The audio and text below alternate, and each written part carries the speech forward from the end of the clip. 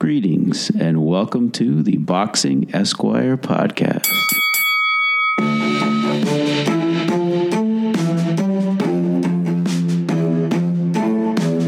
Welcome to another edition of the Boxing Esquire podcast. My guest on this episode is one of the best boxing writers in the business, Thomas Hauser. I've known Tom for many years. He is, without question, one of the more thoughtful and informative writers about the sport. We had the chance to discuss the DAZN deal, the World Series of Boxing, the Wilder-Joshua negotiations, and the general state of boxing in 2018. Unfortunately, there are a few technical glitches in the recording of our conversation, including the last few minutes got cut off. But otherwise, this was a lively and informative conversation that I really enjoyed and hope you do too. It's my pleasure to have the Dean of Boxing Writers as a guest this week, one of the most prolific writers in the sport and also one of the most insightful, Mr. Tom Hauser. Welcome to the Boxing Esquire podcast. Nice to be with you. I couldn't have you on here and not talk about the state of the game, the state of boxing. And, so there's a lot of interesting things going on, especially in the world of broadcasting. For many years, you chronicled the trials and travails of HBO. HBO was the biggest bank for a long time. You tracked, drops in viewership or developing new stars or not, and whether they were making exciting fights or not. Seems to me the game irrevocably changed when the PBC disrupted everything with the hedge fund money, with the time buy. Thus far they've been unsuccessful in flipping the model, but it seemed like they gave the networks the analytics to see that boxing, when it's at its best, when it has exciting fights, draws as much as any other major sport. So Top Rank took advantage of that. They have this ESPN deal. Suddenly, DAZN's throwing money at Eddie Hearn, and that's kind of where I'd like to start. What are your thoughts about the announcements made this week by DAZN and Eddie Hearn? Well, let's correct one thing at the start. Boxing does not draw as much as other major sports. Boxing draws very poorly compared to other major sports. Every now and then you have a fight that might capture the imagination of people like Mayweather-Pacquiao, which was long after its time. But if you look at the ratings, boxing constantly is way down the line from other major sports. And what's happening now is important to us as boxing fans and members of the boxing community. But if you look at the larger picture, Top Rank has this deal with ESPN Plus now. It's a big, big deal for boxing fans. But if you go to the ESPN website and look for boxing, it doesn't have its own portal. Major League Baseball, NFL, NBA, they all have their own portal. Boxing is grouped under other, and it's like the 20th sport listed under other. Yeah, you know what? It seems, and you've written about this extensively. Certainly, I remember reading a column by you about the lack of coverage by the New York Times. Boxing, like media has kind of marginalized boxing on its own. Yeah. Boxing keeps shooting itself in the foot because it doesn't give fans what it wants. Now, at the present time, there are really three main powers in boxing. There's PBC, which has aligned itself with Showtime and is constantly looking for other sources of income. Sure. And people that'll pay it for fights rather than have them do time buys. Right. You've got Top Rank, ESPN. Now you have Eddie Hearn, Perform Media, DAZN. But they're not really giving fans the fights that fans want to see. There are 4 fights that boxing fans want to see now that would rejuvenate the sport. We have one of them. We're getting Canelo and Golovkin fighting for the second time on September 15th. Right. But if you look at the other fights that would rejuvenate the sport, Errol Spence against Terence Crawford is a no-brainer.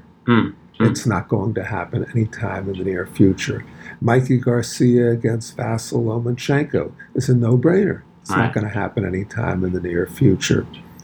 And Deontay Wilder against Anthony Joshua is a no-brainer. It's not going to happen anytime in the near future. Instead, for the most part, fans are given fights they don't want to see. Now, we got a fight coming up on Showtime. Danny Garcia against Sean Porter. I think that's a very, very good, entertaining fight. You have the guys who are probably the fourth and fifth best. You have the guys who are probably the fourth and fifth best welterweights in the world fighting each other. I like that. Number 4 against number 5 is 5. But look at all the other nonsense we're seeing, the really mediocre fights that are being thrown at us. And we're told, well, this has to marinate. This isn't ready yet. No, that's why fans lose interest and other fans never get interest. We're not getting the fights we want to see. If you look at any other sport, the best play the best at the end of the year. And if they don't, it's because they're knocked off on the way there. Right. That doesn't happen in boxing. And yeah, sure, has Showtime done some nice fights? Yeah. How many fights has Showtime had this year that you'd really want to see again? That I'd want to see again? Yeah. Maybe a couple. Which ones? I'd say Wilder Ortiz was a really good fight. Okay, that's one. I'm trying to think of off the top of my head. We'll see how Mike Garcia Easter goes. That might. I mean, it's a good fight as far as top lightweights fighting each other.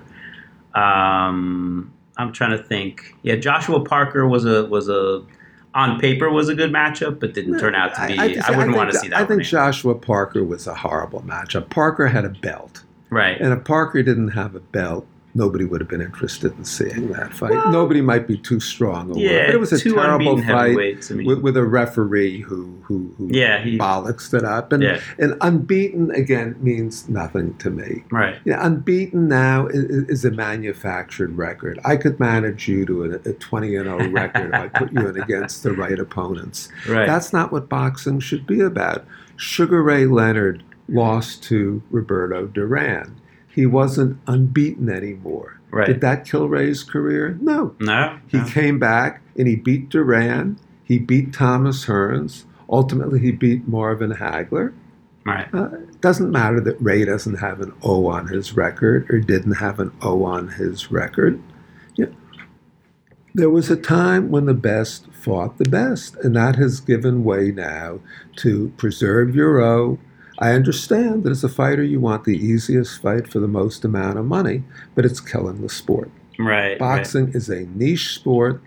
If you and I walk out on the street today and stop people and ask who's the heavyweight champion of the world, the answer we'll get most is, well, I don't think it's Mike Tyson anymore. I stopped following after Mike Tyson. Very few people are going to say, well, Anthony Joshua has this belt, Deontay Wilder has that belt.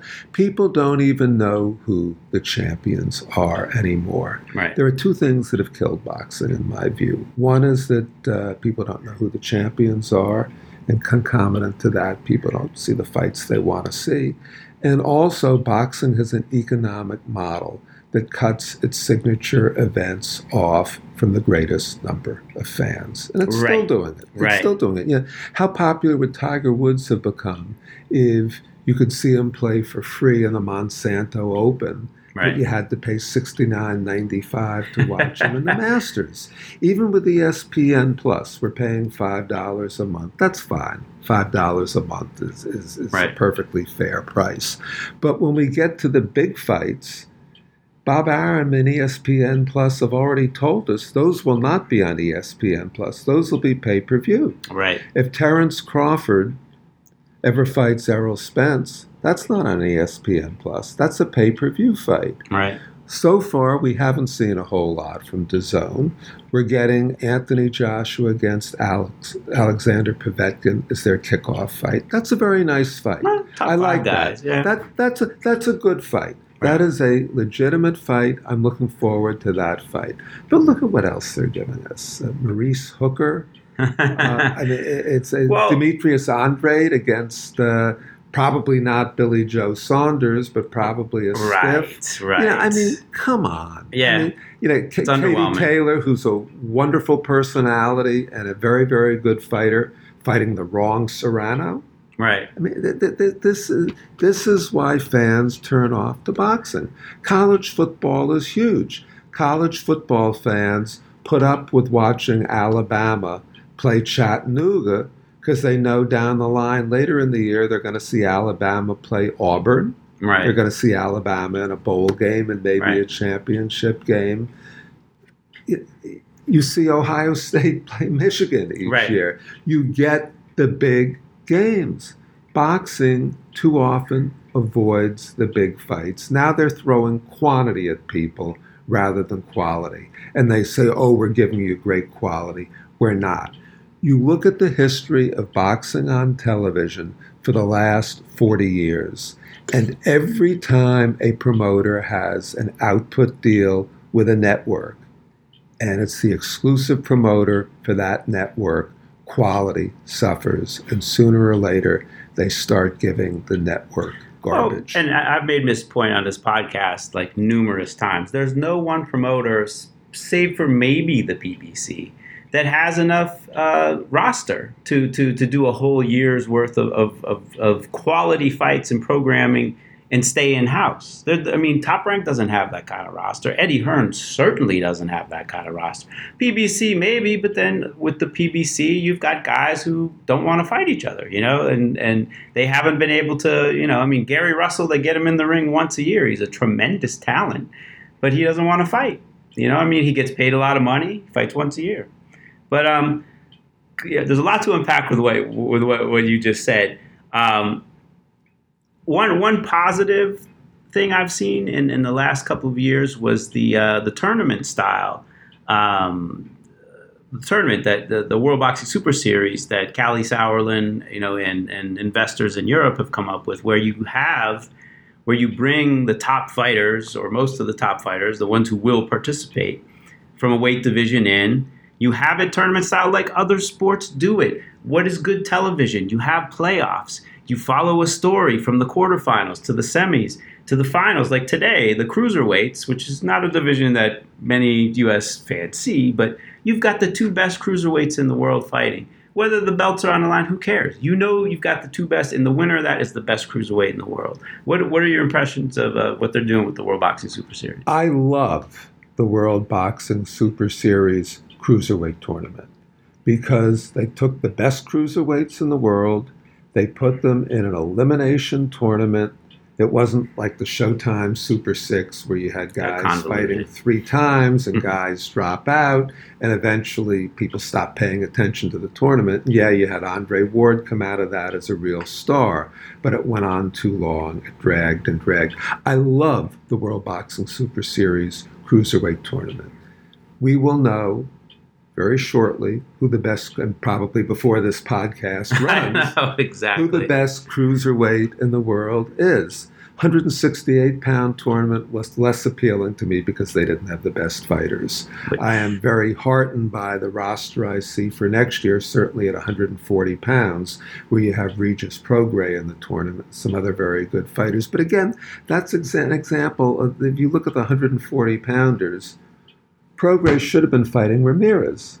Right. Ramirez wasn't going to fight him. He might have wanted to, but there was no way Bob Arum was going to let Ramirez fight Prograis because Prograis presumably would have destroyed him. Right. So yeah, I would very definitely support the World Boxing Super Series, but unfortunately, if you look at what happened, they couldn't even get a TV commitment in the United States for this first year. I'm starting to wonder about that, though, because, I've heard Callie Sauerland, first of all, he doesn't do a lot of U.S. press, and I've heard him interviewed over in Britain, and he's kind of had some, like anti-U.S., I don't know if he's got some sort of anti-U.S. thing but that's nonsense. Look, they hired Richard Schaefer because they thought he could deliver a U.S. TV deal for them, and he didn't. But at what price? Because I heard there were many bids on this. We want this. You're only giving us that. Bottom line is that whatever unrealistic expectations the World Boxing Series might have had for a TV deal in the United States,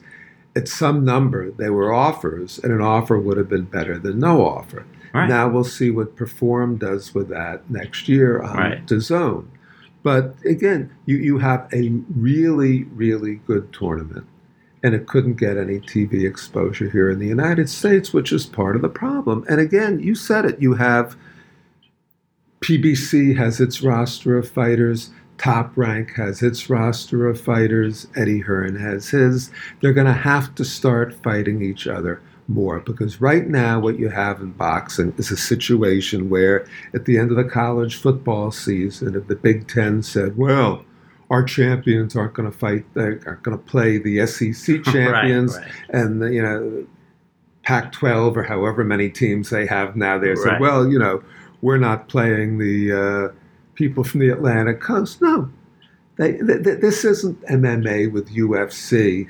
And well, college football it used to be that way, though, because you had conferences had to play in the champs had to play in a certain bowl game. Yeah. So you couldn't have number one and number two necessarily play. And you know what changed it? Money. Right. Because college football realized that fans want to see a championship series.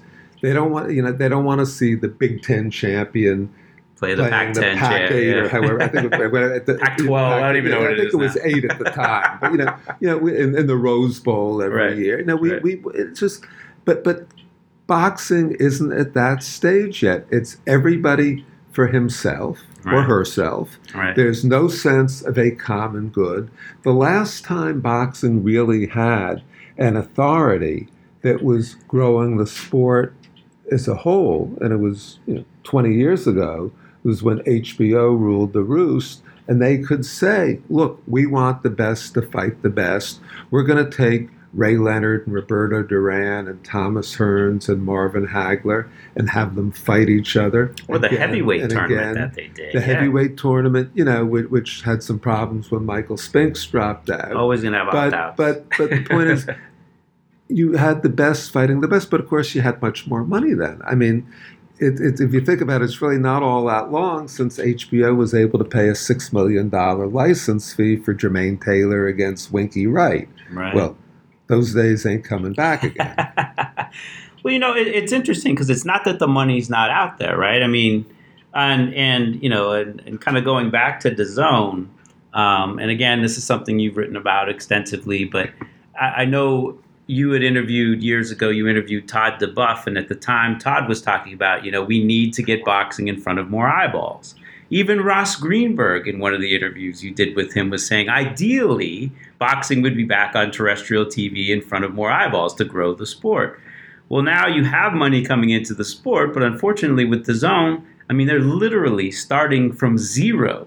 So Top Rank just got boxing back onto ESPN and in front of 85 to 90 million viewers, and now you've got DAZN. It has the World Boxing Super Series, unfortunately, and you could have as few as like 100, 200,000 people watching. But wait, you said they got it onto ESPN with 85 to 90 million viewers. How many people watched Manny Pacquiao in his last fight against Lucas Matisse? On an app. Yeah. On an app. Yeah. How many people watched it? And they won't even give the numbers. Exactly. They won't give the numbers. Well, what does that tell you? And how many people watched the ESPN fights? We're getting numbers like what? 450,000, 500. But again, it goes to quality. Okay, but if because that's the other thing is if you do get your product in front of eyeballs and it's a lousy product, what do? You turn people off. I mean, in that regard, Mayweather-Pacquiao hurt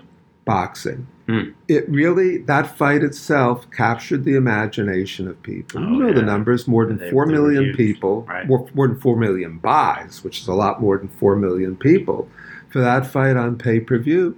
And what do they give people? They give them 2 wretched undercard fights, and then a main event where one guy has a bad shoulder and the other guy is out boxing. Is content to lay back and win on points.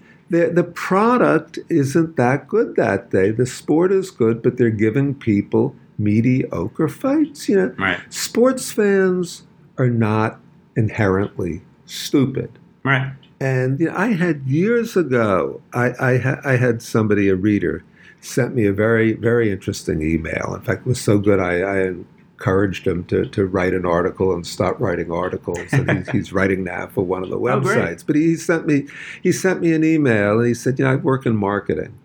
And one of the things I learned a long time ago is you can sell almost anything to people with the proper marketing. You can sell them a perfume that doesn't smell good.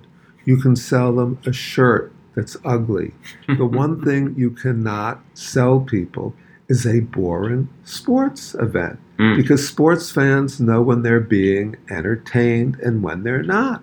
Right. And people put on the TV to watch fights today, and too often they're not being entertained. Now, we understand that not every fight can be a great fight, just like not every football game can be a great football game. And, yeah, but too many fights, going in aren't going to be good.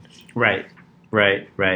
I mean, it's like you said. I mean, the tragedy, and I would say it took the sport a couple of years to recover from Mayweather-Pacquiao. Yeah, and also just to carry on that last thought again, there are college football games that are runovers. We understand that. Again, all the big teams have some easy games at the start of the year. Sure. Whether they're playing Appalachian State, although they did come up and bite Michigan. There you go. Yeah. Years ago. Did you go to undergrad in Michigan? Or? No. Okay.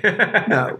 But I'm a Columbia guy, which has its own long-suffering football history. I saw a Columbia football game, yes. But, the point is that, the college football teams have scheduling mismatches, but those teams play every week after week. You get 12 games in a year. Right. When you have a guy like Errol Spence, who might be the best fighter in the world pound for pound right now, I'd certainly put him in the conversation with Lomachenko and Crawford and the winner of Golovkin and Canelo.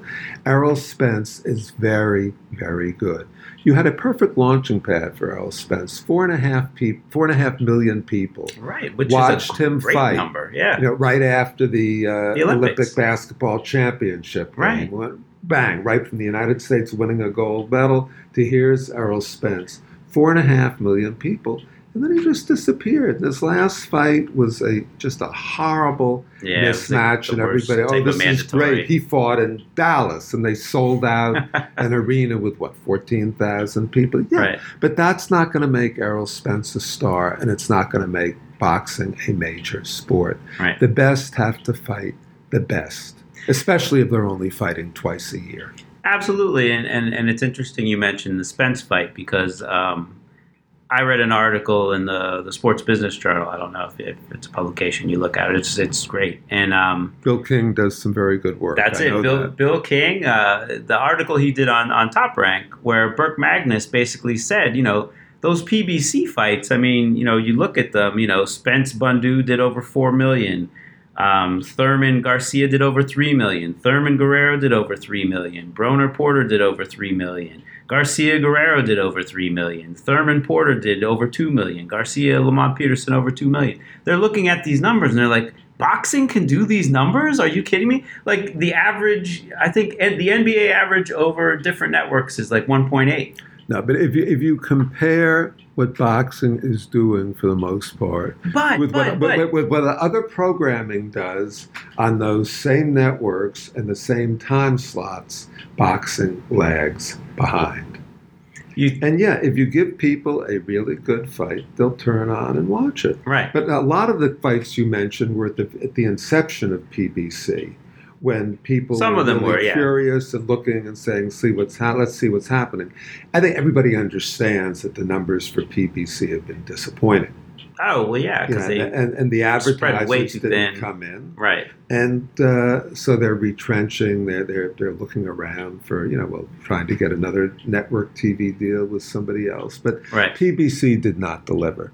Nobody thinks Al Heyman's going to take over boxing anymore. And the other thing to remember is that the investors presumably lost hundreds of millions of dollars with PBC. Right. My sense is it's going to be very difficult for the people who are investing in Matchroom, being Perform or whoever owns Perform. When they look at the numbers 2 years from now, they may or may not be happy and want to cut back. But you can't sustain a business model that loses tens of millions or hundreds of millions of dollars a year. With Major League Baseball, with football, with basketball, with all these sports, the people behind them are making money. And look, again, the people who invested in PBC have lost a pile of money. Right. Now, ESPN has a different model. They're paying Top Rank and nobody outside of the inner circle knows what those numbers are. Although Bob did say he's getting more than HBO and Showtime are paying combined. He's come out and said but that may or may not be accurate. Are you saying he was lying yesterday? I am saying that may or may not be accurate. Again, you said it earlier in this. We haven't seen any numbers from ESPN on what's the viewership. Right. What we do know is that Manny Pacquiao and Terence Crawford, one of them is very high on the pound-for-pound list today. The other is one of the great superstars of the past 10 years. Right. Both fought their last fights on an app. Right, yeah, and and that's where boxing finds itself. They're the guinea pig, right? I mean, when you can't sign like a major sport to your network or your app, then the low-hanging fruit is boxing and the combat sports. Well, but again, we say they're the guinea pig, but they're not even the biggest guinea pig. If you go to ESPN Plus, and I'm not talking now about what we in the boxing community are excited about, or what Top Rank is excited about. I'm saying if you go to ESPN Plus today and look at their roster of sports, boxing is very far down the list of things that they're selling to people. Now, they might succeed. College football starts this fall. One of the things I noticed as a long-suffering Columbia football fan is ESPN Plus is going to televise all of the Ivy League football games. Right. Now, there are people who go to, Middle Tennessee State. Right. That might say, great, I'm going to get ESPN Plus because that's the way I can watch Middle Tennessee State football games. Right. So, they're going to put all the pieces together. But boxing is just a small part of that puzzle. And as boxing fans, we have to look beyond our own interests to the larger picture and see what is this going to bring us to. Right now, there are a lot of fights on TV for people who want to pay for them, probably more than any other time I can remember. Absolutely. And most of it isn't very good. It's single A, double A, maybe triple A. Yeah, you very rarely get Major League Boxing, right? It's either behind a paywall with Showtime, HBO, now DAZN, or now the app, ESPN Plus. Or if you have a major league player, he's in the ring against a minor leaguer. Right. Which is, I guess you see it in football, but not so much the other But again, sports. Football teams play once a week.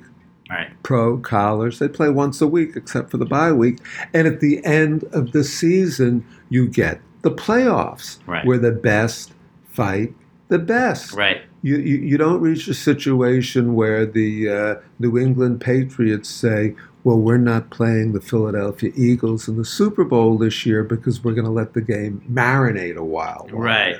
You don't get a situation where they say, well, New York has a really big media market and fans love the Giants, so we're going to put the Giants in the Super Bowl. Right. You have a process whereby the best fight the best. Right. And the best athletes fight each other on the field. And the best athletes are always in front of the most eyeballs, right? I mean, Tiger Woods plays on CBS. He plays on ABC. LeBron James plays on ABC, ESPN, TNT.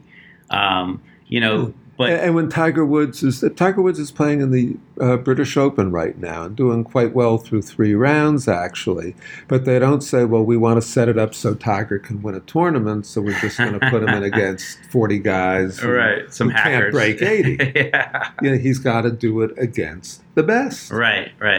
That's why I found like the World Boxing Super Series to me is kind of, if you want to look at an ideal for boxing, I mean, there's a couple things that have to happen. I mean, to my mind, the promoters, now you've got 4 networks, which, if they work against each other, you're going to have counter programming. You're going to have just scheduling conflicts. You're going to have just an absolute mess, and no one's going to fight each other. But if the promoters get smart and they look and see, wow, the UFC is kind of its own thing, and they got $300 million a year from ESPN. WWE just got, $470 million, combined from 2 networks. If we pooled our resources, used an independent set of ratings, took the top 8, did 5 tournaments a year, spread them over the 4 networks. So, all right, so if Aram's got the best fighters in this weight division, do the tournament on ESPN. If they're PBC fighters, do it on Showtime. If it's kind of a mixed bag, let the DAZN have that one. You know, if you had a regular schedule, regular playoffs, boxing fans know they're going to get 5 tournaments a year. You know, every third year that weight division comes around against you, let it regenerate. I mean, it's not rocket science. But hurting the cats to make it happen. They won't. And it's completely corrupted by the fact that we're working in a corrupt system. You know, there's been talk periodically of, well, the 4 major sanctioning bodies will have tournaments where each middleweight champion will fight so you have a 4-person tournament that way. But you have to start with the fact the ratings are horrendous and the championships are corrupted. Right. I mean, you have some very good champions. You have champions in some weight divisions that aren't even world-class fighters. Who are They're prospects, club fighters. even. Yeah. And you know, you become a champion, and then you have more developmental fights. Exactly. I'm looking at Dmitry Bivol, great young talent, but he's literally a prospect with a world title belt. You know, they're developing him as he's defending the title. Who might be the best light heavyweight in the world? I mean, they're eventually, part of or maybe now. I don't think a whole lot of people have been anxious to fight him. Oh, not at all. But he's like an Errol Spence. But exactly. But give us good fights, and they're not. And this is a great fight and a great fighter. No. And so boxing will continue to be a niche sport. Right, until these guys wake up and see they're leaving money on the table by not organizing and having a league structure. But there's really no long-term view. Every event, for the most part, is seen as a one-off. Let's make as much money as we can from this one event. Does Top Rank do some pretty good long-term planning for its fighters? Yeah, but in the process, they also do damage, as evidenced by the fact that they're certainly not anxious to have Terence Crawford get in the ring with Errol Spence. Right, or Ramirez. They could have put him in the World Boxing Super Series tournament. There was nothing stopping them. And he would have lost in the first round. Yeah, I mean, listen. But like we were talking about before, there have been tournaments throughout the history of boxing. Almost all of them had an opt-out, right? I mean, the heavyweight tournament in the 60s, Joe Frazier opted out of that, right? They didn't have the very best heavyweights, but they had almost all of the good heavyweights. When Tyson did the heavyweight tournament, Michael Spinks opted out of that one. When they had the Super 6, Lucien Boutte was a world champion who opted out of it. So even with the World Boxing Super Series, you may not always get, in an ideal world where you have this league, you still may not. I mean, I could see at heavyweight, how are you going to fit a Joshua who's drawing 80,000 in Wembley into a tournament that has a fixed purse for the quarterfinals and you semis? Don't. You don't. What you do there, you just have the best. You can get. you have a heavyweight tournament, and then the winner challenges Joshua. Right. You have an interesting challenger. I still think it's worthwhile. I think this endeavor should be the future of boxing. ESPN experimented with a tournament. I think with Artie Palulu, was it a couple of years ago? Yeah, Boxino. And I don't even mind that. I'd like to see a higher quality of fighter in it. Right. But if you took 8 heavyweights who are reasonably competent heavyweights, let's say top 25 guys. Yeah, well, let's say top 12 50? maybe. Oh, top 12. Yeah, no, because it gets pretty thin pretty you were aiming fast higher than I was in the heavyweight division. But if you take 8 pretty good heavyweights and put them in a tournament, I'm okay with that. Oh, absolutely. Because at the end of the day, you're going to get presumably your semifinals and your finals will have some quality fighters and some quality fights. Even with the super middleweights, I mean, Ramirez, again, Top Rank doesn't want to do this. They don't want to participate. Fine. But to me, Ramirez is fighting scrubs on ESPN. Their programming is suffering because they're not participating in this. Why wouldn't they have cut a deal that say, fine, we'll participate, but put Ramirez's fights on ESPN? And unless you don't think your guy can win. But I mean, to my mind, the winner of Callum Smith and George Groves, that's the best super middleweight in the world because they're fighting real fighters. and you get to the end of the tournament, that's the number one guy. That's the guy who wins the tournament. I'm reluctant to call the winner of that fight the best 168-pounder in the world. To me, that tournament. If I'm rating them in the top 10, that guy goes to number one. Well, who else do you have on the 168 pounds? Benavides, is he in there? Benavides, sure, he's in the top 10, but he's fought nobody. Right.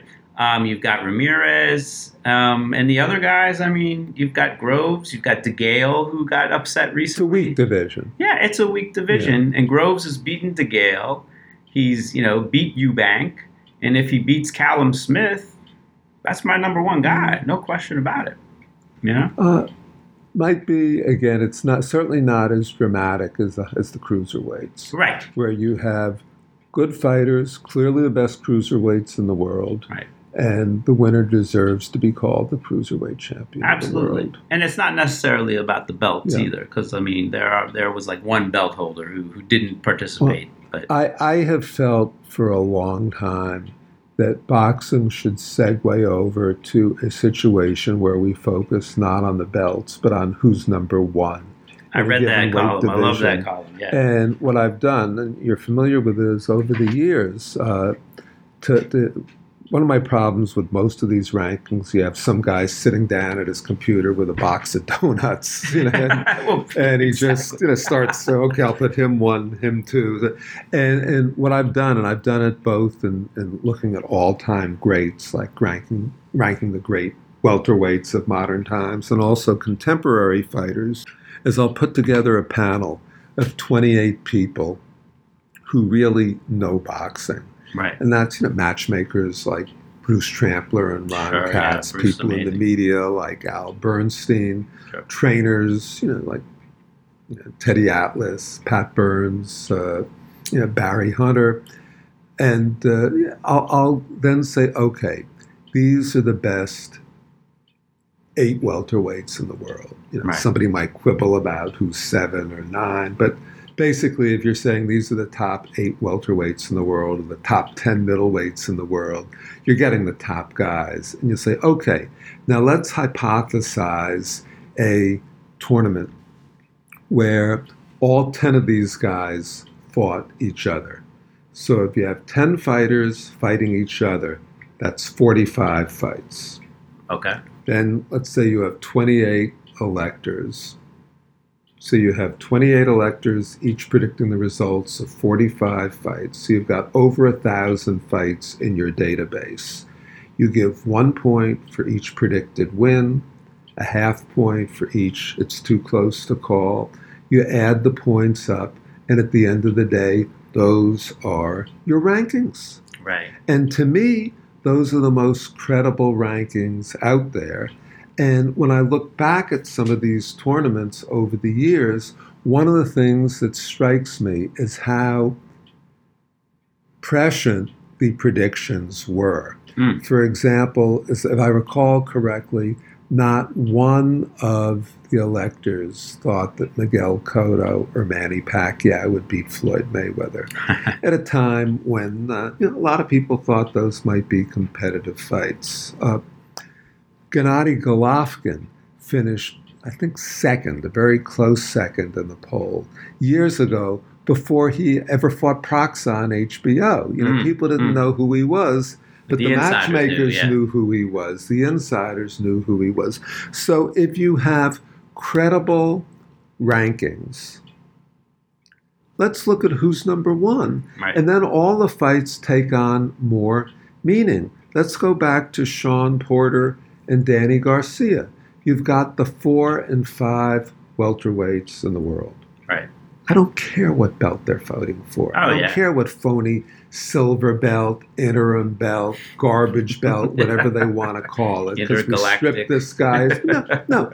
Give us good fights between ranked fighters. College football fans get very, very excited when the number 4 team fights the number 5 team. And I say fight, obviously I mean play, but I'm in a boxing mode now. If you know that Saturday night on ESPN in college football, number 4 is playing number 5, hey, that's a big game. Right. That's a big deal. And you don't really care that the Missouri Valley Conference champion is fighting or playing somebody else. Right. Give us good fights between quality fighters, or just give us good fights. To me, Shawnee Monahan, I love watching Shawnee fight. Is Shawnee world class? No.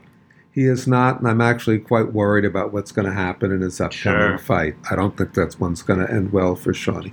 But I love Shawnee. He is a nice, mad at the handlers of Shawnee Monahan and Joe Smith for not making that fight. Exactly. Shawnee and Joe Smith would have been a great fight. Shawnee and Mike Lee would be a great fight. Put Shawnee against Mike Lee either at Notre Dame or, in Long Island.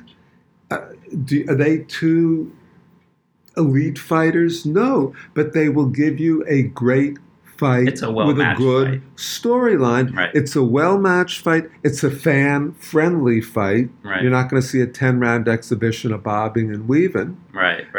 Give us good competitive fights. Everybody understood, or at least most people understood, that Arturo Gatti was not an elite He's not a pound-for-pound fighter. He was not a pound-for-pound fighter. What he was a great action fighter. People loved watching Arturo Gatti against Mickey Ward because they were entertaining matchups. Give us good fights. Right. Not showcase fights. It's not rocket science. It's not brain science. It's boxing.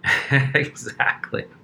It's funny you were talking about the ratings, and it made me flashback to when I first started writing for boxingpress.com or Seconds Out. I forget which one it was. But I used to do a column called The Stench Test, where I would go through each sanctioning body's ratings, rating by rating, like division by division, fighter by fighter, and say, does this guy belong in the ratings? Does this guy? To the point where I was really pissing off the sanctioning bodies. And I had one of the ratings chairmen actually call me and say, well, you don't know about this guy. He was a great amateur and this and that. That's not a bad rating. I'm like, all right, maybe you're right about that. Maybe I don't know all the fighters. I can't watch every one of them, especially this was like 1999 or so. But I said, so I said, listen, just do me a favor. Can you tell me, how do the WBC ratings work? Like, you guys have this whole list of people who are on a ratings panel. How does it work? He said, okay. It's like, you're not going to tell anybody, right? I said, no, I won't tell anybody. But he's like, listen, our panel does really hard work. We put together as good a ratings as we can. We debate, we pool it. Then we send it to Jose. And Jose does what he wants. That is exactly what Bob Boosie told me many years ago when he was the chairman of the ratings panel. Which is such a missed opportunity for these sanctioning bodies. In the first place, it's illegal. Because under the Ali Act, they're supposed to file honest ratings criteria with the FTC, or post honest ratings criteria on their website and then adhere to them, which they don't. You get rated sometimes by winning fights. You also get rated by having people go to the conventions and buy advertising in the programs and all these other things to influence people. And the classic rating story is one of the organizations, I forget which one, it was either the BA or the IBF, had a middleweight named Darren Morris. WBO. BO, was it? Who died? Yeah, who was a dead man in the ring. Sure it was BO? It was definitely the WBO. Okay. And after he died, for 3 consecutive months, he rose in the rankings. Okay, what does that tell you? He has risen. The rankings, yeah. I mean, it's ridiculous. And they aren't even embarrassed by it. There's no sense of shame. They just do it. Right. Yeah, I mean, it's an absolute travesty. And I guess the only way, because you've got your in the media, even you've got your contingent that say belts matter. If a fighter doesn't have a belt, they don't have leverage. They make a lot less when they don't have a belt. They make more when they're champion. And having managed fighters for 20 years, yeah, that's true. That's true. Belts matter because the TV networks will pay for them. Again, would Joseph Parker have gotten millions of dollars to fight Anthony Joshua without the belt? No. Who did he fight to get the belt? Was it with Andy Ruiz? Yeah. I mean, stop. Just stop. That's awful. My sense is Dillian White, is he fighting Joseph Parker coming up? Well, it's not like Dillian White is one of the great fighters. I know. The heavyweights are a wasteland. But we'll see what he does with Joseph Parker. Yeah, actually, I think that's a competitive fight. That's a pretty even fight. It's interesting. We were talking. I have all these TV questions. Just the landscape of television itself. If you have an opinion on this, you've got. It seems like everyone in TV is grappling with this. The whole cord cutting situation where you've got cable is set up where you've got this this unholy alliance between networks that spend a ton of money like ESPN on programming and all these little networks, and they have this unholy alliance where the cable companies bundle them all together and make you pay X amount of dollars for them. People are rebelling against this. Obviously, they're now cutting cords and trying to pick and choose what they want. Where do you see this all playing out? I mean, obviously it affects the sport of boxing because you've got ESPN kind of forcing Top Rank to put their top stars on an app, which who knows how many people are seeing. Nobody knows where it's going to lead, and if I did, I'd be a very rich man. Obviously, some people who are far more conversant with the industry than I am think that streaming video is the wave of the future. They look at what Netflix has done and they say, okay, we're going to do that with sports and have our own individual revenue streams. So that's where they're putting their money. And we won't know for a couple of years whether they're right or wrong, maybe 10 years, but nobody can predict where the technology and the business will be 10 years from now. Cord cutting is more prevalent among younger viewers, which of course is what they're aiming for. Old people like me tend to keep what we have. If you're looking at delivery systems down the road, one thing that might augur well for boxing is that unlike most sports, boxing translates very nicely to a telephone screen. If you go back 60 years, to the 1950s, people said that boxing sold a lot of the early TV sets because it was the perfect sport for those small black and white TV screens. Very hard to follow a baseball on a small TV screen. It was impossible to follow a golf ball on a small TV screen. That's why Arnold Palmer was so important to golf, because the camera didn't have to worry about the ball, they just focused on Arnie. But boxing was perfect for the old black and white TV screens because you have a small ring, all the action is taking place between two combatants right on this ring. I'll wait till we finish bonging, which is going to happen now. Now you look at more and more people getting content on their telephones. Hard to watch a football game on a smartphone, but you can watch a fight on a smartphone. That translates pretty well. And also, you have highlights that are easy to package on a smartphone in short bursts. Here's the knockout. Here are the significant blows. So you have to figure all these things into the technology. I'm a technological dinosaur. I can't tell you where it's going, and even the people who know this stuff can't tell you where it's going. They can only tell you where they think it's going or where they want it to go. Right. Absolutely. I guess, as someone who's clued into the New York boxing scene and the fact that WBC heavyweight champion Deontay Wilder has so much of his, or two-thirds of his representation here in New York, what have you heard about Wilder, Joshua, and how are those negotiations going? And I guess what's your prediction for when it's going to land? My sense is that neither side wanted Joshua Wilder this year. My sense, and again, this is just my instinct, is that Eddie Hearn didn't want it.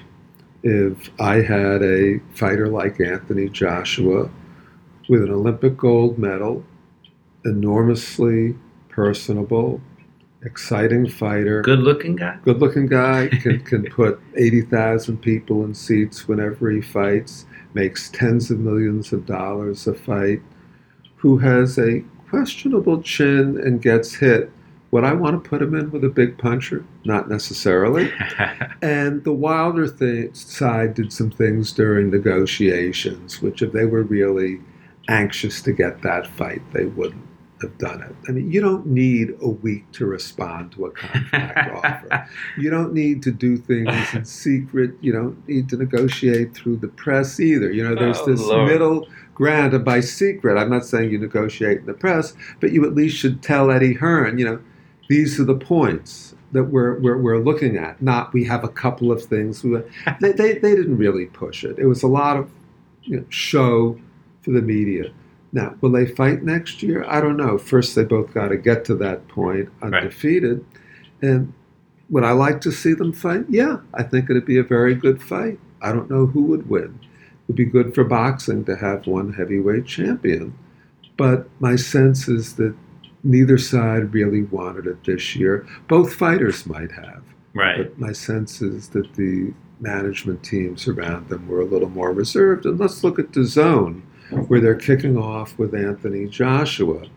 If I was launching this great new over-the-top streaming channel and my greatest asset was Anthony Joshua, I would want to keep him unbeaten for a while and have him hold on to his heavyweight belts.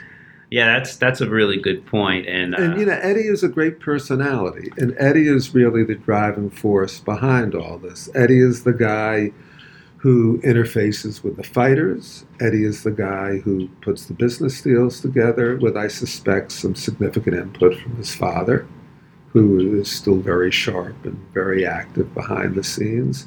Eddie is certainly the up front guy for the media. And we'll see where he goes with all this. But right now, the best thing they have going for it is Anthony Joshua and the fact that they have his first fight on September 22nd. That's a great kickoff. Oh, absolutely. What comes after that? Absolutely. Yeah, in all honesty, I've been really impressed by Eddie Hearn just as a person. I mean, first of all, tall, good-looking guy, always very tan. His presence is there, but his ability, you can't throw a question at him that he's going to be off balance. He's very articulate and a tremendous salesman, too. I mean, he's probably the most, if you want to call promoters promising. I think, Eddie, I mean, he makes the sport exciting. He made a huge deal with DAZN. I mean, I think he may be the future. Eddie might very well be the future. Eddie is a very bright, impressive man. But will he deliver for boxing fans in terms of what they give us on DAZN? We don't know this yet. And they have another problem with DAZN, which is that in most countries where they have a channel, they have a signature sport. In Canada, they have the National Football League. In Japan, they had Major League Baseball, still have Major League Baseball, which looked a lot better before a certain pitcher hitter blew out his arm and is no longer in the lineup for the California Angels. In a lot of European countries, they have soccer as their signature sport. They don't have, really, in the United States, a signature sport that's going to get people to say, okay, I have to show this, I have to watch this. They're going to have to cobble the pieces together. Boxing will attract some fans, but then again, it adds up. If you're paying $5 a month for ESPN Plus and $10 a month for DAZN, and now HBO, somebody Showtime, else, and this and that. The numbers add up, and as a boxing writer, it's tax deductible for me. Exactly. Legitimately, as a manager and a boxing writer, I hear you. I'm not even buying all of them. So we'll see. We'll see who offers what. Right. Eddie knows his stuff. My sense is that he thought he'd have a few more fighters at this point. When they made that announcement in New York a couple of months ago, and we're throwing around the big numbers, that was certainly an announcement to fighters, come and see me. And obviously there was a lot of pushback from guys like Al Heyman behind the scenes. He was pretty brash talking about poaching. He didn't use the word poach, but he was talking about PBC fighters. How he was going to sign them. It was an open invitation. As part of the consent or the settlement agreement between Top Rank and Al Heyman and PBC that came out of their litigation was the clear understanding that other fighters could seek to sign Al Heyman fighters. That you mean other promoters? I'm sorry, I stand. Or not other promoters. No, Al's not a promoter, Al's right? Not a promoter. Trust me, Al's a promoter. That other promoters were. Thank you for the correction. But were free to try to sign PBC fighters. Now, Al could say to his fighters, "Look, I don't think this is a good deal for you. Don't go with them. Stay here. Do it this way." But other promoters had the option, and it's clear that Eddie Hearn has made overtures to the Charlos, to Errol Spence, some other Al Heyman fighters. He has Danny Jacobs. And we'll see. My sense is he probably figured he'd be able to get the Charlos. Maybe he still will. You know what? But again, the Charlos are another. These are two guys who are very good TV. Oh, yeah. But they haven't fought anybody yet. Right. Let's see them against the best. I would love to see, at 154 pounds, I guess that would be Jamel against Jarrett Hurd. Yes. That would be a very entertaining fight. At 160, I'd like to see Jamal against Danny Jacobs or Golovkin. Now, the Charlos talk and they say we want the big fights, but somehow they haven't signed for them. I think, I don't think that they fear anybody. I think they are chafing a little bit at their inactivity and so on. I will tell you a little something I was clued into was that without question, Eddie has talked to Al and Al's Brain Trust. They've definitely discussed this. I'm sure that, Al has made commitments to Steven Espinoza and Showtime. Showtime has laid out a lot of money. I don't know the nuts and bolts of whatever deal that they have. I'm sure PBC doesn't necessarily want to risk it because right now they haven't flipped that model and gotten the TV deal. But one of the things that was thrown around was that DAZN, being strictly a streaming service, one of the deals they were trying to work out was possibly having like Charlo fight on DAZN and maybe have it simulcast or a slight delay broadcast on Showtime. PBC does not want to abandon Showtime, but they don't want to, they don't want to piss them off. But, they don't want to they can't just give one of their prized pieces away that Steven Espinoza has fought so hard to hold on to. Well, my sense is that Al makes very few long-term commitments to anybody. And my guess is that Showtime has his fighters locked in for just so long. There might be a first last on one or two fights, but that's probably it. And also, I could see Al, if the numbers were right, someplace else saying to Steven, "You've been great for us, thank you, we're going someplace else." You mentioned the numbers earlier, the hundreds of millions of dollars that UFC and WWE got. Well, if somebody offered Al a small portion of that to go someplace else, he'd go. Al has been known to move from person to person, promoter, from network. I've done business with Al. Yeah, when he wants something, he's charming as hell, and when he's done with you, you can't get him back on the line. On the phone. Exactly. So, is it possible there could be a point in time where Steven finds it hard to get Al on the phone? Yeah, I suspect there are times now when Steven finds it hard to get Al on the phone. Right. So we unless it's contractually agreed to, there's really no such thing in boxing as loyalty. Loyalty is a four-letter word. Richard Schaefer, I know, expected far more from Steven Espinoza. They did a lot of business together through Golden Boy. Yeah. And Richard's kind of flapping in the breeze right now. Yeah. I mean, And Richard, Richard and Al had an interesting relationship. It's generally believed that Al put up, or PBC, put up $20 million plus so Richard could settle his litigation with Golden Boy. So that's where all that money went. But afterwards, I don't see the two of them doing a whole lot of business together. Richard might have an occasional fight of Al's, but not a whole lot. Right. And if you talk to Richard, he might be of the view that, given everything he did with Stephen and Al at an earlier point in time, they weren't particularly supportive of him. Yeah, no, well, obviously, I mean, his big baby was the World Boxing Super Series, and he feels like he basically got shut out. Like, Golden Boy kind of, behind the scenes kept him off of HBO, and Al may have kind of blocked him at Showtime. Well, I don't think Golden Boy kept him off of HBO. He might have asked for more money than HBO was willing to pay. And also, there was an issue as far as HBO was concerned, in that a lot of those fights are in the afternoon in the United States. Right. It was a pretty Eurocentric model is for nighttime live fights, and they might change that for a heavyweight championship fights that's of some significance.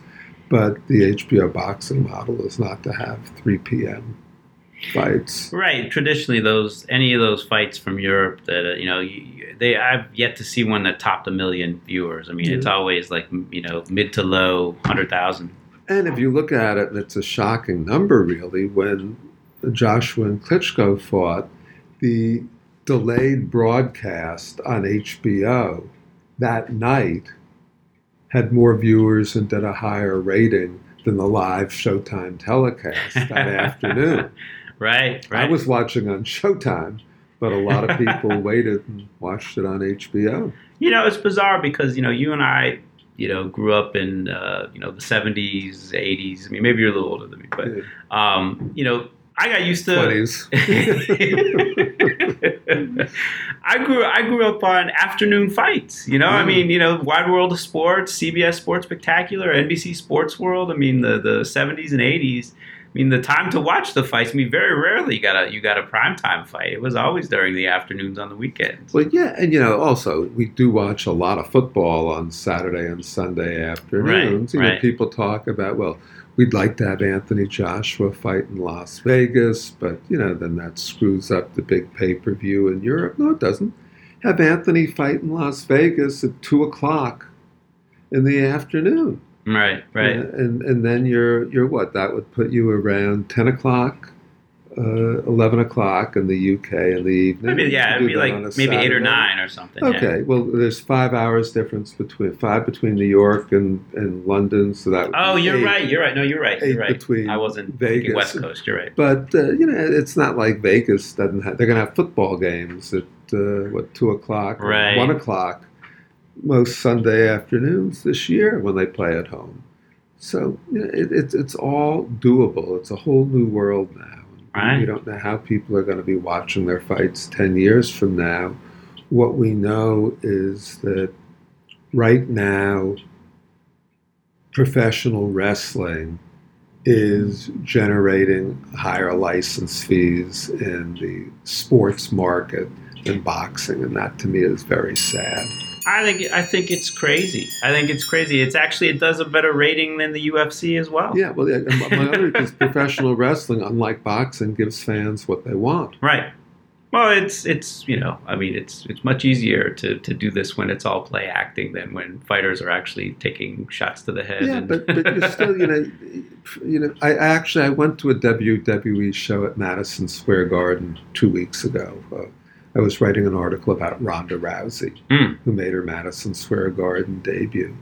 And it's so obvious that in many respects, UFC followed the WWE model in that when the show starts at 7 o'clock, 2/3 of your seats are filled already. You go to a fight, and until the main event, it's practically empty because you're going to see 6 dreadful undercard fights, maybe one good one. It's just, whereas professional wrestling and UFC, all the fights are supposedly competitive.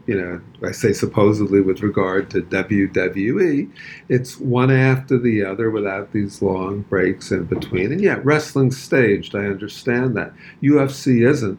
But somehow UFC has gotten across the idea that every fight matters. Steve Farhood and I, when we were young, used to go to the fights at Madison Square Garden, the Felt Forum it was called. Oh, yeah. And there'd be 8 fights on the card, and we'd have a standing bet where one of us would have to pick 8 out of 8 winners. We'd bet like $1. And if you picked 8 out of 8 winners, you got the $1. And unfortunately, most times the guy who picked the 8 won, because that's what it was going in. And that's the case now. If you go to most major fight cards, if you pick the blue corner, you're probably going to get 8 out of 8. Yeah. I mean, it's that obvious. We're putting them in this corner. Right. Cowboys and Indians. And that's not good for the overall health of a sport, because I've carved out a very nice niche for myself, and it's something I never take for granted, where very often fighters will allow me in the dressing room in the hours before a fight and then after, and it's a great perspective to write a fight from. I ask myself sometimes, what would it mean for boxing history if somebody had been in Muhammad Ali's dressing room before a fight, or Ray Robinson, just writing everything down. And I've been able to do that with dozens of fighters, whether it's Roy Jones, Evander Holyfield, Canelo Alvarez, Gennady Golovkin. It's a privilege. I never take it for granted. And it's a lot of fun. And I also say to myself sometimes, one of the best things about being here in the dressing room is I don't have to watch the undercard fights. I mean, they are dreadful too often. And it's not rocket science. Now, I understand the need to build fighters. Right. And you have fighters, you want to build their records. You also want to give them opponents who are good learning experiences. But give us some good competitive undercard fights. Right. I'd rather see 2 guys with 7-9 records fight each other than see a 7-9 guy against a guy who's 24-0. Absolutely. Okay, Tom. On my podcast, I always have to talk about. I referred to a little bit earlier about kind of a league structure, and it just struck me. I read an article that Lou DiBella was quoted when the McGregor Mayweather fight was happening. And of course, it was an article titled, "Will this fight save boxing?" Because anytime there's a big fight, the mainstream press gets involved, and is this going to save boxing? And he said, listen, there's no paradigm. Boxing is struggling because it's not a monopoly, and there's no paradigm, and no one has presented a paradigm for it to succeed or improve or get out of the state that it's in. And as I was talking about, I don't think it's that hard. The boxing promoters had a great idea with the Boxing Promoters Association that they did, but, I don't know. It seemed to fall apart just as fast as it came together. But what would you think about, if these guys, because I don't think the fighters will ever do it. I think it's got to come from the promoters. They have to organize. They have to agree to cooperate and get a schedule together. Like in an ideal boxing world, could you see that as being the solution? I don't see a league as working. One of the problems is if you look at most of the leagues, it's baseball, football, basketball, you have teams. Rob Gronkowski can go down for the season. Right. The New England Patriots keep playing. Right. If LeBron James sits out because he has a leg injury, if he misses a game, the game still goes on. Right. In boxing, if a fighter's injured, he can't fight. Right. So I don't know that the league idea really works. And even if you said, well, we're going to have teams in this league, I would think it would be. You have one fighter in each division. So it would be more like the PGA. Just as far as the promoters go, But again, with the PGA, you have a tournament. And so we have the World Boxing Super Series. That's what I'm kind of talking about. See, to me, what I'd like to see this work is with 8-man tournaments, let's say, even 4-man tournaments. I love exactly. Tournaments. I love tournaments. Teddy Brenner used to say, "Fights make fights." Right. The problem Fights is today, fights don't make fights. Right. They all take place in isolation. I love tournaments if you have good fighters in the tournaments. That's why. Could you have a great tournament in the welterweight division? Yeah, that's probably your best division now for the tournament. But I don't think it's going to happen. Right. But I'd love to see it. Look, I would have loved to see Al Heyman say, "Okay, my 4 guys are Keith Thurman, Sean Porter, Danny Garcia, Errol Spence. Those 4 guys are going to have a tournament. You want to throw Adrian Broner and 4 other guys in there? Fine. I don't want to hear, oh, it's a de facto tournament, or maybe the winner will fight so-and-so." I agree. Wouldn't Sean Porter and Danny Garcia be even better if we knew that the winner of that fight was going to fight Errol Spence? Right. Not might fight Errol Spence. Right. Not, well, after Keith Thurman has a comeback fight, if he still has the fire, maybe that fight. But no, what's going to happen in all likelihood is that the winner of Danny Garcia and Sean Porter will fight a stay busy fight next. Right. Or some nonsense mandatory challenger. Who's the WBC mandatory after them? Do we know?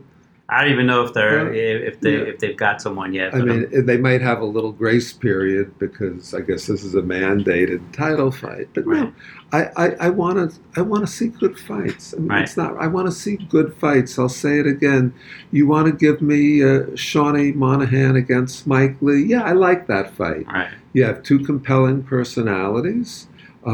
They seem pretty well matched. I like Shawnee in that fight as a competitive exercise. Sure.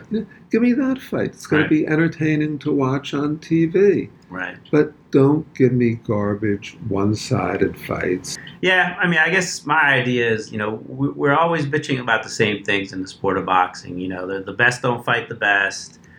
There's poor judging. There's no comprehensive drug testing. There's no. We haven't even touched on some of those. I mean, the state athletic commissions are an embarrassment. Yeah. They're horrible. Right. They, for the most part, when you were in high school, there were always 1 or 2 kids that were just dumber than anybody else in the class. I mean, they just didn't have it. Yeah, I mean, a lot of those people have found homes at state athletic commissions, and or you have people there who are. You have some wonderful, dedicated, good public servants at state athletic commissions. For example, I'm a big Greg Serb fan. Oh, Greg's I great. think he does a wonderful job. But you've got greedy, dishonest, inept people at so many commissions. The judging is catastrophic. Let's face it. I mean, you could take people out of the stands, 3 people at random out of the stands, and ask them to judge a fight, and they do a better job than some of these judges. Yeah, and almost always the bad decisions, when they are bad, go in favor of the house fighter. I mean, it's not an accident. Right. You have referees who are still refereeing who have gotten fighters killed. Right. Or maimed, or brain damaged, or don't even know the basic rules of boxing. I mean, you had that fight. What was it? Where was Velasco? Who did he fight the other night? May not have seen it. No, it was. Oh, you're talking about Rougarou and. Yeah, that was the guy, Rougarou. Yeah. Regis Prograis and Lawrence Cole. And where the guy told his corner. Yeah, that he wanted to stop, right? And the corner man forced him out into the ring, and he gets knocked down, and he spits out his mouthpiece and walks away, and Larry Cole puts the mouthpiece back in, or has the corner put the mouthpiece back in, and makes them fight. I mean, you get stuff like that. You get stuff like Yuri Foreman and Miguel Cotto. I know. When you're not letting the corner stop the fight. Where are we going? Things are horrifying. Right. So, is that awful? Yeah. Is the state of drug testing abysmal? Absolutely. You have Margaret Goodman, who I think does a very, very good job with VADA, and an awful lot of fighters avoid VADA. They studiously avoid VADA. Right. And that's just everybody's gaming the system. Right. That doesn't make boxing unique, but it doesn't help boxing either. Right. Yeah, I mean, like I said, when I finally finish this piece, and it's going to be a long one, but I definitely want to send it to you and get your Okay. thoughts because boxing has been without this central body, the policy-making body for, at the very least, the World Boxing Super Series fights. All right, like at least have drug testing for have a major league of boxing where you have the testing, you have a central body that says, you know what, Adelaide Bird is not going to work this fight. She's horrendous. Yeah, we're going to get Julie Letterman. We're going to get Weisfeld. We're going to get people who are veterans who've been consistent. You're not going to agree with them on every fight, but they're going to be in the ballpark. You're not going to get something ridiculous. I mean, it's not that hard. It's just you have to have, a commissioner, a board that maybe consists of, fighter representatives, manager representatives, promoters, and maybe business people from the sports world. And maybe a players' council that advises them about issues that come up. It's, PGA does it that way. It's not that hard. It's just getting these guys together, herding the cats to do the best for the sport. But everybody else, other sports have figured out that there's a common good, and boxing hasn't gotten there. And in other sports, we can assume that we know who the best players are because we see it in their performance against each other week after week after week. And in boxing, it's too often it's hype and a mirage. Right. Yeah, they you don't have. I mean, there are the transnational boxing ratings are a media poll that's pretty good. You have BoxRec, which has been around forever. Maybe I don't agree with a lot of their stuff, but at least it's like the ATP. I love John Shepard and I love boxing. BoxRec, I should say. I think BoxRec is boxing's indispensable website. To me, John Shepard has performed an extraordinary service for the sport. Absolutely. And it's all free. He's refused to make it a pay site, but their ratings are not good. Yeah, I mean, it shows you, in a sport that's so subjective, it's really hard to make an objective criteria, even if you've got this point system.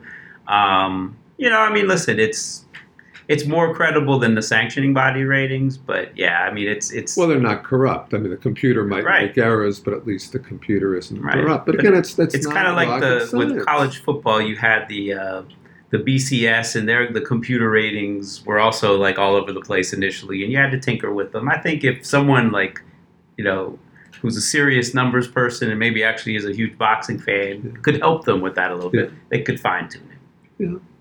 But yeah, I mean, listen, I think the elements are there for the sport to make some change now. There's so much money in the sport.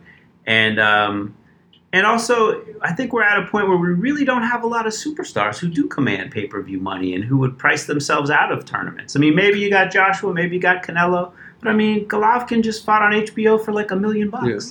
You know what I mean? And who else is out there? Spence is still fighting on Showtime. The Charlos are still fighting on Showtime. None of these guys would price themselves out of a tournament, and especially the World Boxing Super Series is paying a premium. They're paying above market. Do we know what they're paying? I think for the first season, I mean, again, I didn't negotiate any contracts for it, but they had an interesting thing. There was a flat fee, but also like the UFC, they had a win bonus. Yes, but I mean, we understand. I think it was like $1 million and then like 1.5. Well, we understand that the initial number, what did Richard originally throw out the number 50 million, which we all understood was nonsense, and it's unclear. I certainly don't know what the real numbers were. I know Lou's saying it's big money, and if Lou's saying it's big money, but Lou, unless he's seen contracts, if Lou tells me what he paid for a fight, I think that's an accurate number. I'm not sure Lou knows what other people pay for fights. Well, he's got Rougarou and Barachick in there. That's true. In this tournament, he would know. And I think they're probably, look, the 140-pound tournament going forward, we've all seen the 8 fighters they have. That's a very, very good tournament. Yeah, the bantamweight one is really good. Bantamweight's pretty good. Very exciting. No, they're moving nicely into the second year. And as long as they hew to that formula, I wish them every success because they're going to give us some very good, satisfying fights. Right. I mean, to me, I don't know. I see. Yeah, I just see the sport is in a unique place now where you don't have you don't have a bunch of pay-per-view superstars. You have kind of an affordable cast of characters, other than maybe Canelo, who every fight is going to be on pay-per-view. Even Pacquiao, I think, is kind of more of a cable TV fighter at this point in time. I think there's a unique opportunity to organize and come up with a coherent organization and structure to market a league to networks or even the existing networks, and actually maybe get some money out of these networks, like the UFC is seeing, like the WWE is seeing, like even the NHL is seeing, which boxing consistently beats in the ratings, TV rating. And that will do it for another edition of the Boxing Esquire podcast. I'd like to thank Tom Hauser for taking the time out to speak with me today. You can find Tom's great work at thesweetscience.com and ringtv.com. He also publishes compilations of his columns. In 2017, the last one that was published is called There Will Always Be Boxing, which is excellent. I've read it. He's got a new one coming out in 2018, Protect Yourself at All Times. Highly recommend anything that Tom writes. He's an amazing writer. If you like the podcast, please leave a comment or a rating on iTunes, Stitcher, SoundCloud, or wherever you access the Boxing Esquire podcast. I'd really appreciate it, as it helps new listeners find the podcast. So until next time, so long, everybody.